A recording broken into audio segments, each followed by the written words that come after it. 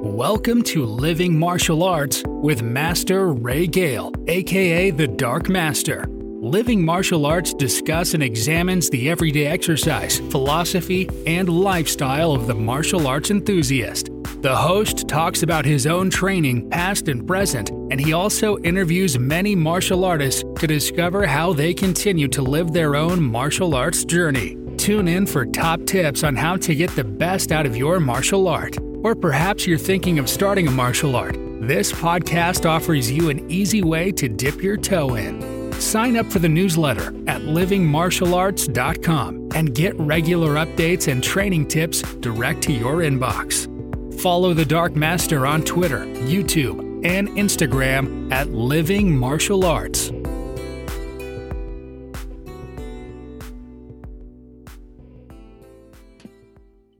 Oh, hi. Right. Hello to everyone.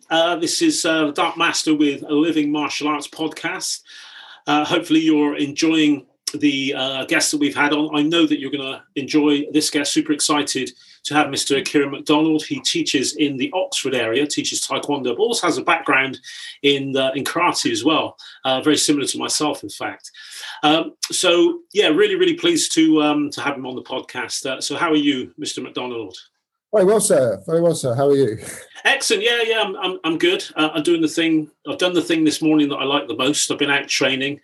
I've been out doing a little bit of stretching and that type of thing. And I've also done some guitar. So the things that I love to do, a little bit of workout and a little bit of relaxation, and that's my mornings. I did a bit of breathing as well. Wow, so, that's a full day, and it's only like 11:15. Well, the thing is, I actually. Wake up really early. My eyes, whatever time I go to bed, my eyes always ping at 6. So by the time 6:30 is there, I'm up. And I think it's my hyperactivity actually that does it to me. But I've never struggled getting out of bed. I fight against nature all the time. I know I should be a morning person.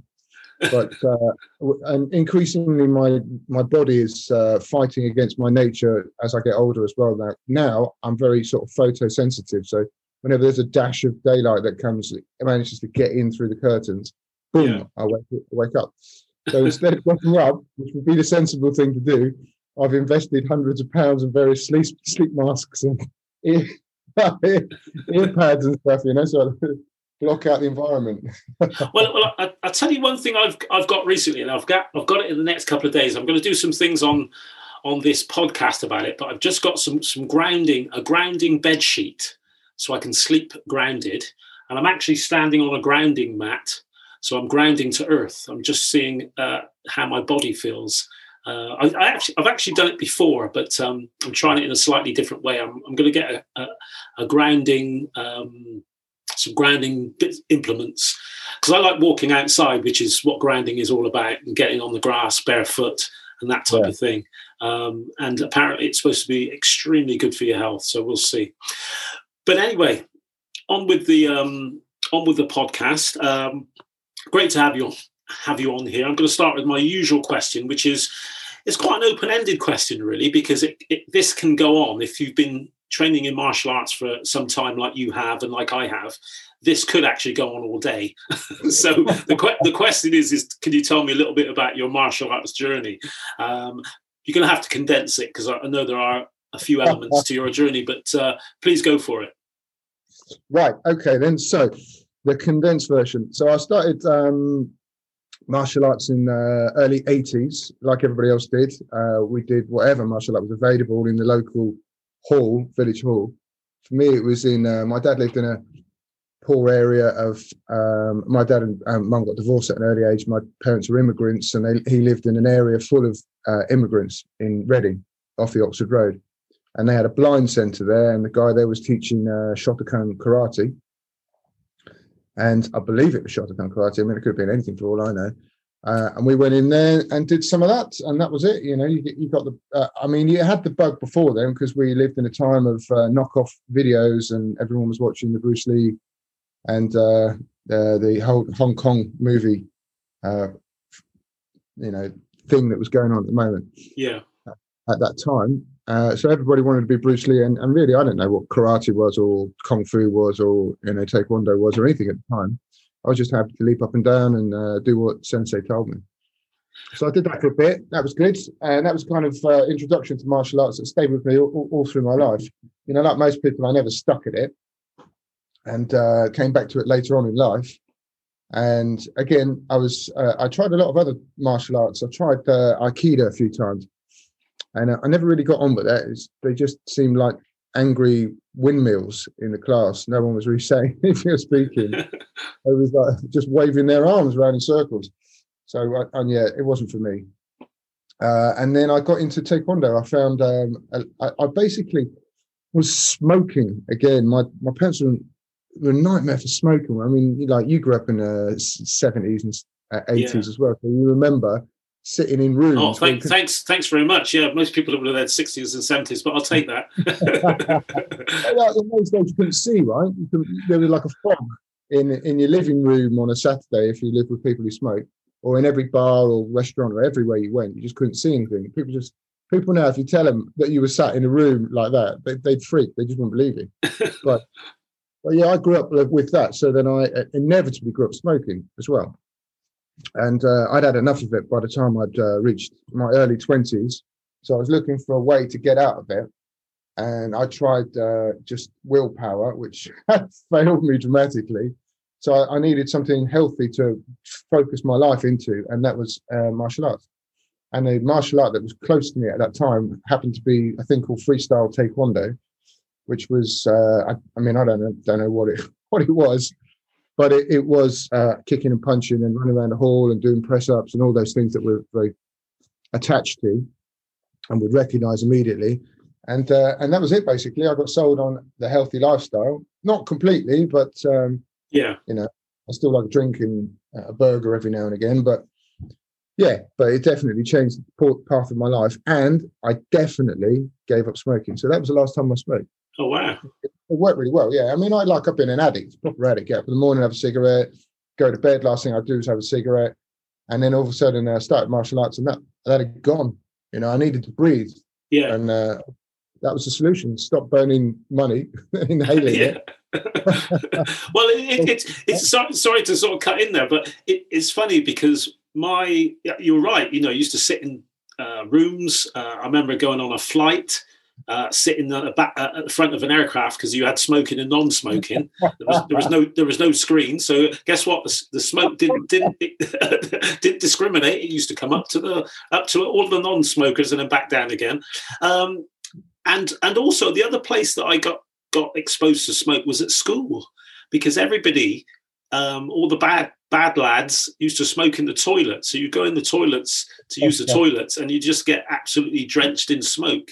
And the other place was the staff room at school.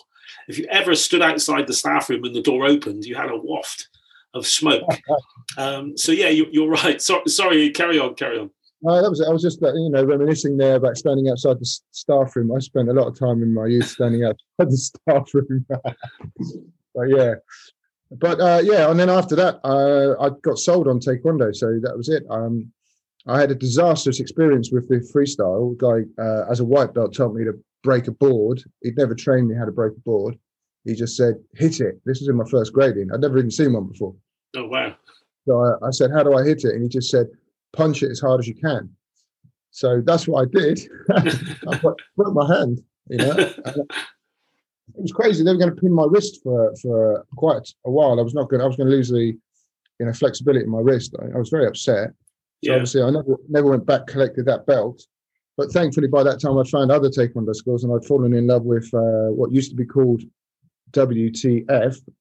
Yeah. Although they've wisely binned that when they call themselves WT. But yeah, so I fell in love with that. That was like hardcore training with some Indian Malaysian family in East London, and they were nutters. They would slap children and shout at you, and they were proper military discipline. I don't think they'd actually ever been in the military, but they definitely inherited that military discipline. And crikey, I mean, I don't know how they didn't get put away for some of the things they did. I mean, literally, they were slapping small children around the face in front of me. I thought, whoa, I'm going to do what I'm told. But you did get fit. That's very, very quickly. And then from there, I moved down. I moved down to Newbury, and there weren't any World Taekwondo or WTF schools. So I hooked up with my local ITF stylist, who'd just become an ITF stylist and used to be a TAGB stylist. And as you know that man very well, that was Master Mark Ogborn, my instructor for many years. Yeah, and I joined Puma through that. So, that was the beginning of, learning proper Taekwondo. Yeah. Well, it's, those that are listening, any WTF stylists that are listening, the thing about WTF was it was very different in those days. I mean, I did a tiny bit of WTF and competed against some WTF exponents, and it was all spinning back leg and that type of thing, and actually it was quite dynamic. The WTF that I see today in the Olympics isn't quite the same, and I think unfortunately it really has, in my opinion, I don't think it's done a great deal for the WTF or WT style, the Olympics. It's a shame because they've sort of changed it so that people can know what's going on and recognise a point when they see it, which I think has been to the detriment of the WTF, which is a shame. Definitely, yeah. I mean, I don't want to come across as someone who's slagging off WTF, because I do love it. Although I did foolishly say that, but I do love WTF. I mean, yeah, I've been doing Taekwondo for over 20 years now, and we are, as a martial art, we are without a doubt the best at kicking in the world. There are no other. Karate are good, but they're not as good as us because we're specialists in it. And WTF are better than us because they spend more time kicking than we do. We spend a lot of time doing forms and patterns. You'd be lucky. I mean, I spent 2 years doing WTF and never learned a form. Never. Yeah. Day one, I was doing tornado kicks. Yeah. You know what I mean? So you get really good at kicking really, really quickly. Yeah. And that is the focus. And you are right. Yeah, the Olympic Taekwondo was absolutely atrocious. And even people who've been in WTF their whole life now are embarrassed about it, especially now they're introducing these new uniforms where people are wearing a pair of pants and a pair of tights. They're just embarrassing. I don't know. I don't know what's going on with it. It got so bad for a while that people were just standing on the spot, bouncing up and down, going, wah, wah, wah, wah. And there was no activity. So they had to introduce cards for inactivity if you didn't do anything within a certain amount of time. Yeah. It was embarrassing. They literally weren't doing anything. They were just flicking a shoulder and making that noise. I remember when I got super into Taekwondo, and it became introduced into the Olympics as a demonstration sport in the Seoul Olympics. I got super excited, and I got all my friends round to watch World Taekwondo at the Olympics, and it was the most boring thing I'd ever seen. I felt so guilty because I was foisting this on my friends, telling them it was going to be dynamic and exciting. Because all the tournaments I've been to had been that way. Yeah. But this was just dreadful. They definitely need to look at it because, it's the same with all sports. When you get like a guy that is brilliant and another guy or girl that are brilliant, you put them together, they kind of cancel each other out. So sure, you have to tinker with the rules to allow the greatest array of techniques that you want to see, but also you have to tinker with them so that you get activity and certain things are rewarded. And I think that's the problem that WTF have got, or the World Taekwondo Association have got, or Kukukwan have got.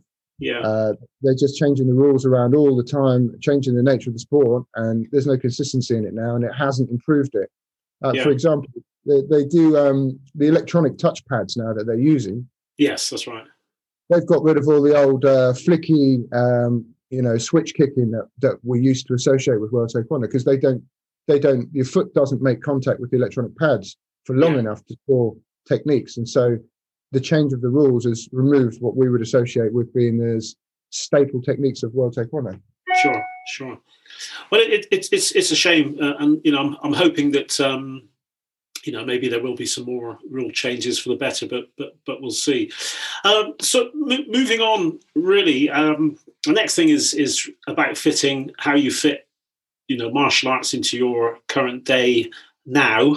Now that you're a martial arts instructor, and I know, again, like all of these things, you could probably talk about this for hours, and I could certainly talk about how I fit martial arts into my everyday. Talking about my morning routine just now, I actually see that as part of my martial arts. Even just the relaxing bit, the sitting down, getting away from it, playing guitar. For me, that's all about my martial art and what I need to do to actually be a better martial artist. So it's really how you fit it into your everyday life. And I also know as well that you do a slightly different or concentrate on a slightly different part of the martial art as well, perhaps, real applications. Maybe you can talk about that as well and how you got into that. Yeah, okay, that sounds good. Well, the question is, how do I fit martial arts into my everyday life? But actually, the question should be really flipped for me, and it's how do I fit my everyday life into my martial arts? Right, yeah, definitely. Because I'm pretty much doing martial arts all day, every day, in some form or other. If I'm not writing books, I wrote this book that took me a while. If I'm not writing that or publicizing that, I'm producing DVDs. I'm producing. Can I just say, sorry to cut you off again? Can I just say for anybody that statement was quite flippant with a book. When people say, "Oh, I just wrote a book," anybody who's ever wrote a book will know how long that takes. With everything, pictures, the editing, everything. I did a very, very small one, and I'm writing one now. But just that remark, you're talking about a huge part of your life. But sorry, carry on. Oh, definitely. Don't worry. I'll be coming back to plug that in a minute. Okay. But yeah, I mean, it just literally takes over your life, and also the training as well. Although Taekwondo is my first love, it's not the only martial art I study. So I study Brazilian Jiu-Jitsu, I study kickboxing, I study old style, Okinawan karate, and I'm trying to spin the plate to keep all those things going at the same time, keep up my strength and flexibility, but also the techniques and drilling of the other arts. And if as I say, if I'm not actually physically training and filling up my time with training, then I'm filling it up with producing books or blog articles or YouTube videos or fixing my podcasts and things like that. So I'm obsessed with it. The problem is trying to squeeze in my family life into it. That's the thing, trying to get the balance of. Yeah, I know how that feels. Because as soon as I start talking about martial arts or anything to do, because I'm like dreadfully boring at dinner parties because all I talk about is martial arts and people's eyes glaze over. You go to the wrong dinner parties. That's the thing. But whenever I start speaking about anything to do with my life outside of my family, it's obviously martial arts related. And my wife's eyes just glaze over. She just walks off now. She's so bored of it. I'm trying to get a balance. That's the thing. But we shall see whether I manage that or not. Well, it is difficult. It's difficult to get a balance. Like, as you say, I think you're right. It's how do you fit, your life into your martial arts. Certainly that is with me, having 4 children, 2 older ones, 2 younger ones, and trying to get enough time to see them and to, do the things that they love to do as well, and be part of their lives is quite difficult. But I think, as martial artists, certainly for me, my 2 older kids, I got them into martial arts so we could do something together.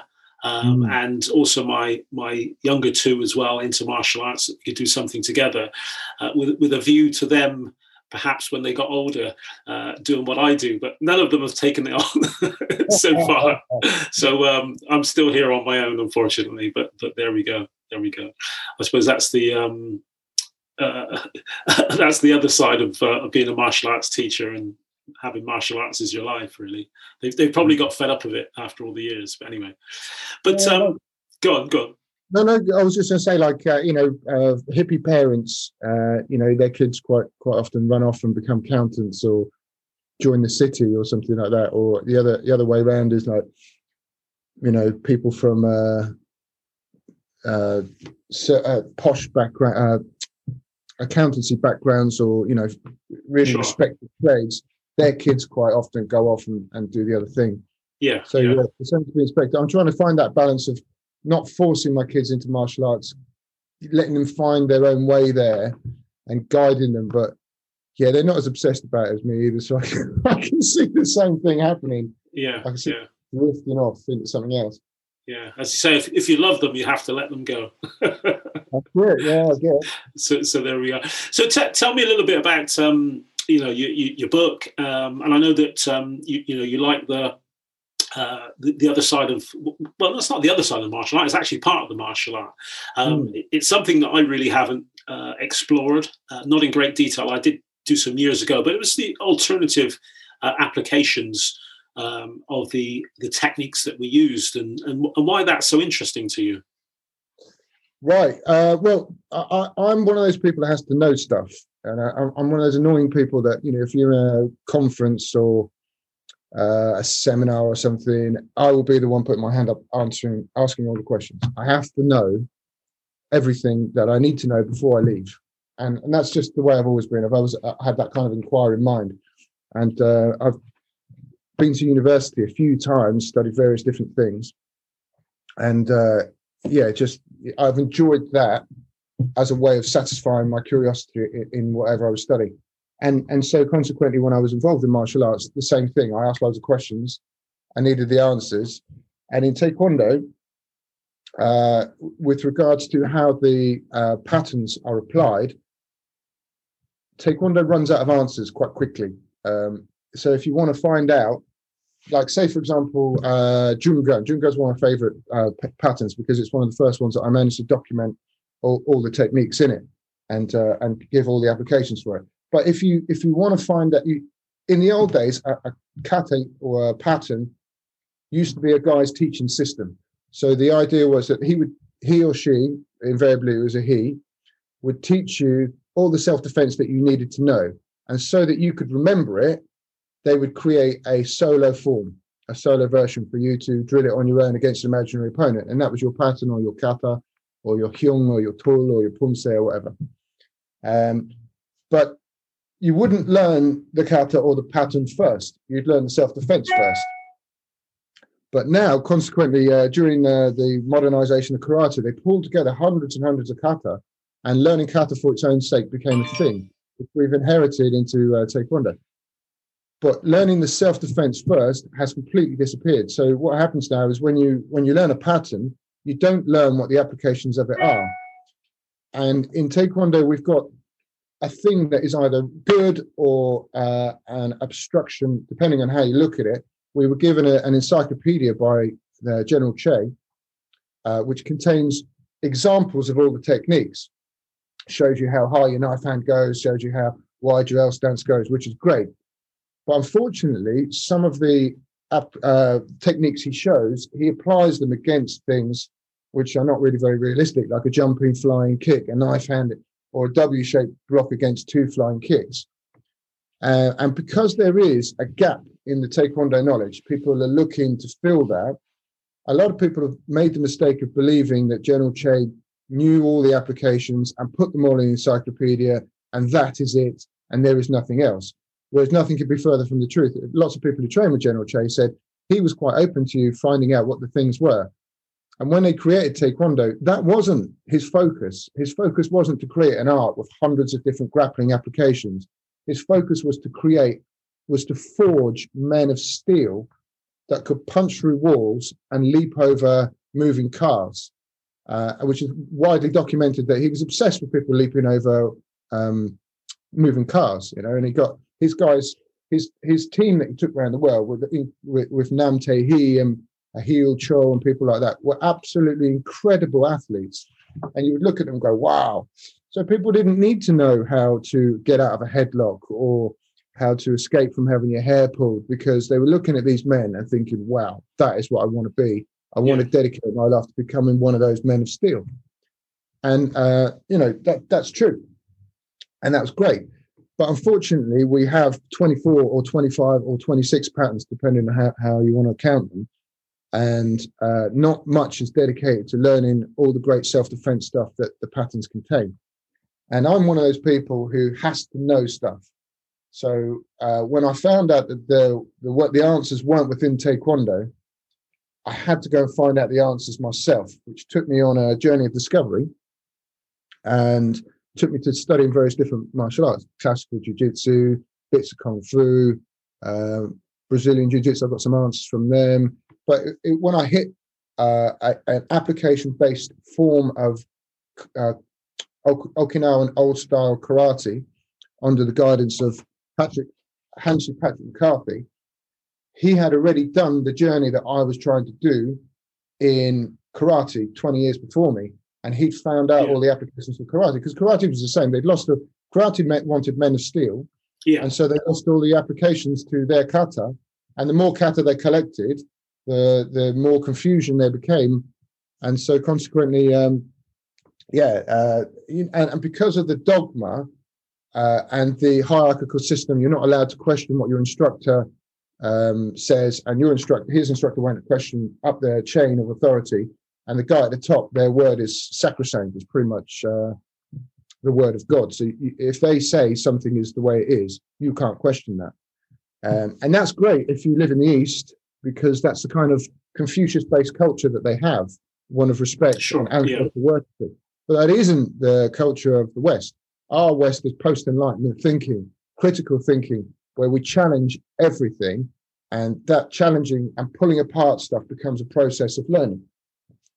So that's the way I grew up, and that's the way we argued when we were kids with our parents.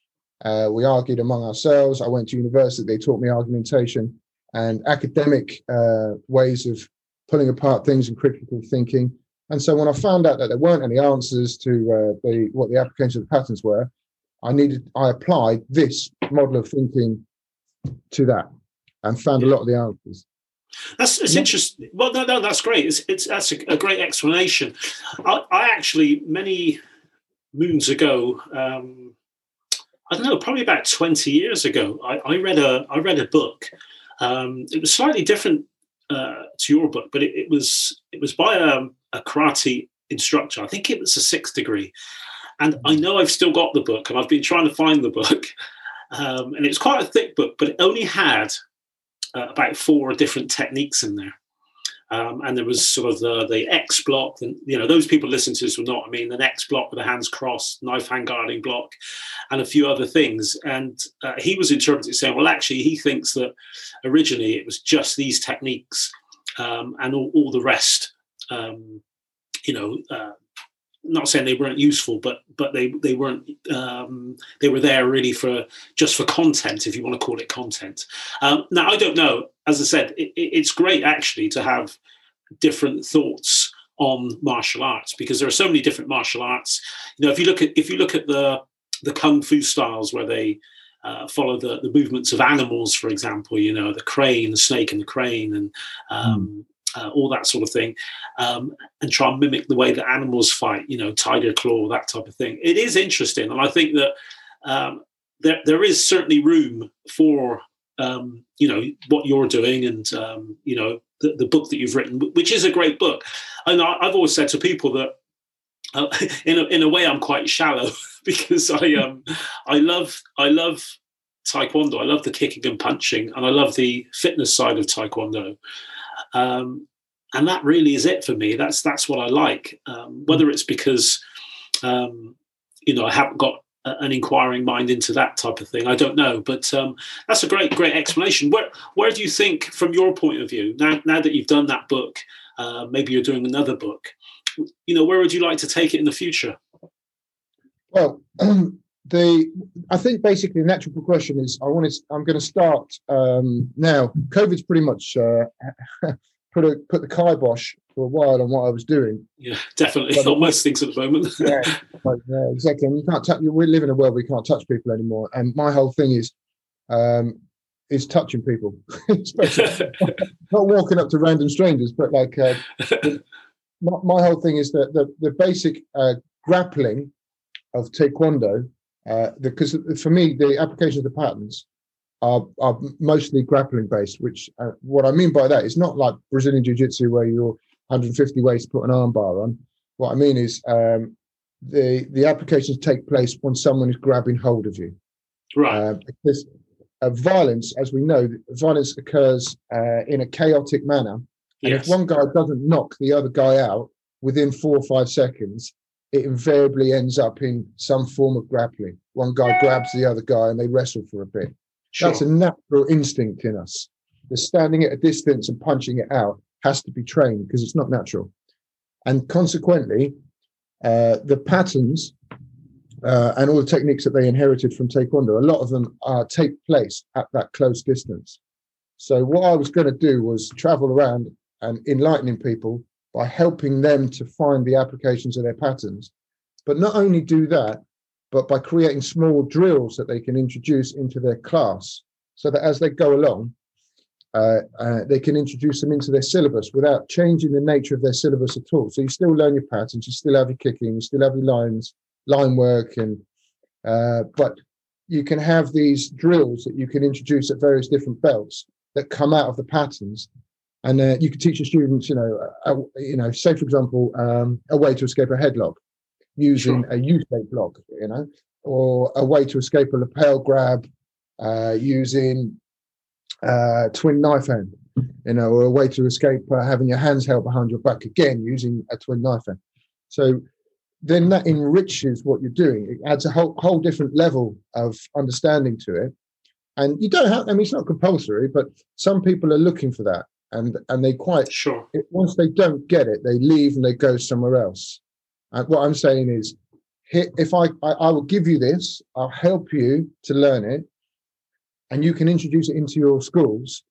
And for those people that want to know the answers but aren't finding them, you will then cover that. Because Taekwondo, as you said, is a broad church, right? Very, very, very few people get into Taekwondo for the same reason that they stay for. Yes.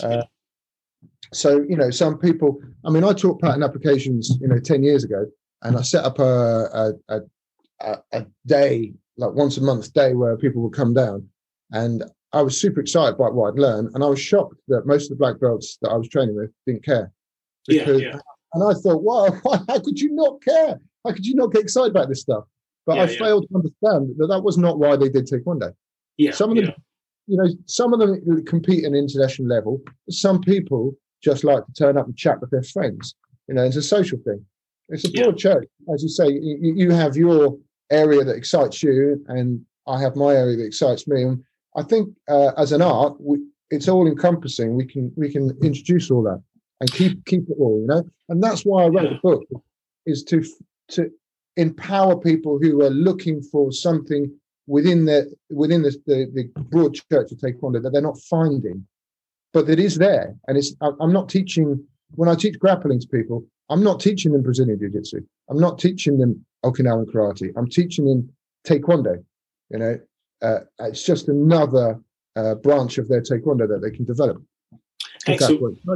Yeah, no, that's a fascinating look at it. Well, anybody listening to this, Kieran's details will be in the show notes. So if you want to contact him and find out more, maybe you're an instructor, you want to get him down to your school just to, go over some of these things, then the details will be there. So, please contact him.